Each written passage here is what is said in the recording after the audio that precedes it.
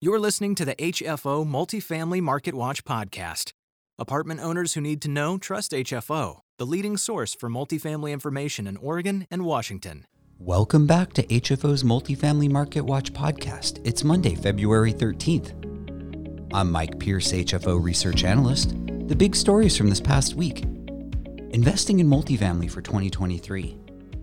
Multifamily housing rents fell flat in January, and transforming multifamily properties for an aging population.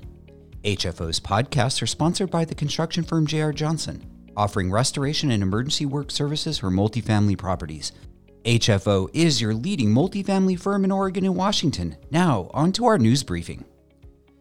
For the last 15 years, multifamily and commercial real estate investors surfed a rising wave of increasing property valuations, buoyed by abundant and cheap capital. But in 2022, the ebb currents gained the upper hand and liquidity washed away. The culprit was the return to higher interest rates powered by the Fed's wrestling match with inflation. While interest rates today are not that historically high, the doubling of rates within a year has wreaked havoc within the owners of multifamily and commercial properties across the market and property types. The current threat to property values and yields is not the industry's doing, but rather the result of shifts in the economy and capital markets. Supply and demand are relatively in balance, and most property sectors have been generating generous returns for its investors. But as rental growth slows from the almost absurd rate seen in the last few years and inflation pushes up wages and other operating costs, property cash flows are likely to be squeezed. In combination with higher costs of capital, that means falling asset values. Some reports are saying we're not in a downturn, but a return to normal conditions. We are returning to historically normal conditions in terms of higher rates and improved wage inflation. But this new reality will cause values to fall. And I think we can all agree that that is a downturn in this cycle. The transition from policy-induced boom market to a market based on real estate investment environment will be rough for a lot of owners. Even if the Fed's back down later this year or in 2024, higher interest rates are here to stay. The biggest deterrent to capital flows is uncertainty and not knowing where rates will land, and will keep liquidity on the sidelines and prolong the process of price discovery. The search for clarity won't be solved in a few months. It will take time for sellers to capitulate to new price and for lenders to believe the new valuations. We may not understand the full extent of sector distress until we move through hundreds of billions of dollars of loan maturities in the next few years. But real estate companies and banks are healthy. Property fundamentals remain relatively strong. And like so many times before, the industry will adjust to the new market conditions and capital will flow once more. In only 1 year, the formerly robust multifamily and commercial real estate market has become entangled in a web of demographic, geopolitical, and economic dynamics that are interconnected and complex, creating an atmosphere of uncertainty and risk, threatening investment yields, property values, and constraining liquidity and transactions. The longer the uncertainty, the greater the likelihood of distress. Until then, there are fewer transactions, and that lack of transactions prevents price discovery and debt capital becoming even more scarce. Multifamily rents were flat in January 2023, as a strong job markets report indicated that fears of significant economic recession may be overblown. U.S. asking rents averaged $1,701, unchanged from the prior month.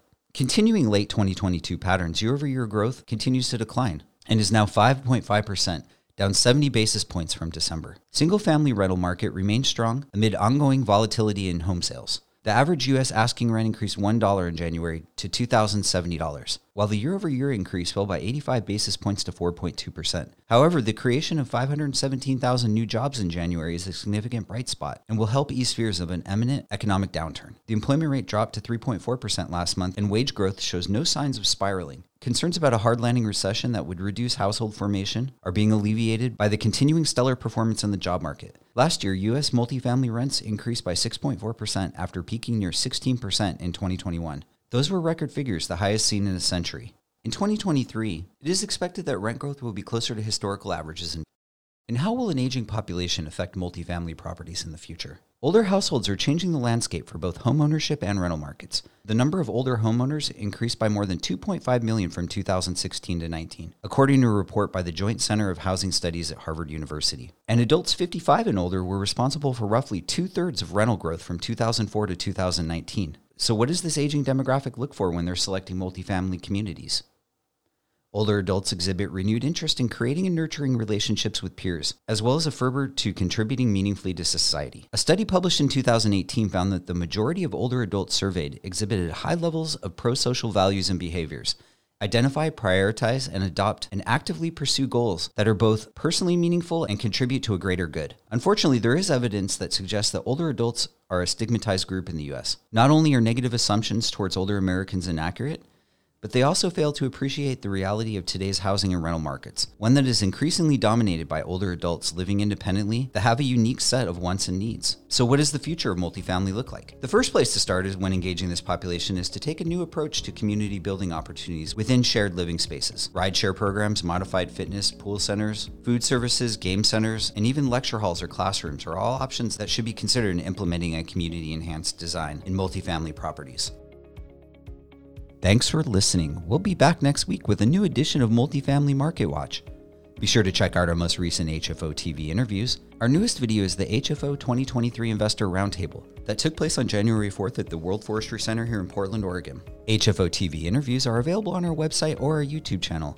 You can always stay up to date on multifamily news throughout the week by visiting or subscribing to the Northwest Apartment Investor blog, available on our website. If you're a multifamily owner in Washington, be sure to subscribe to our other bi-weekly podcast, the Washington Multifamily Market Watch, available on our website and all podcast markets. Thanks for listening and talk to you next week. Stay in the know with HFO. Listen to podcasts, read the latest news, or watch exclusive HFO TV interviews. Connect to our blog, podcasts, or video interviews directly from our website at hfore.com.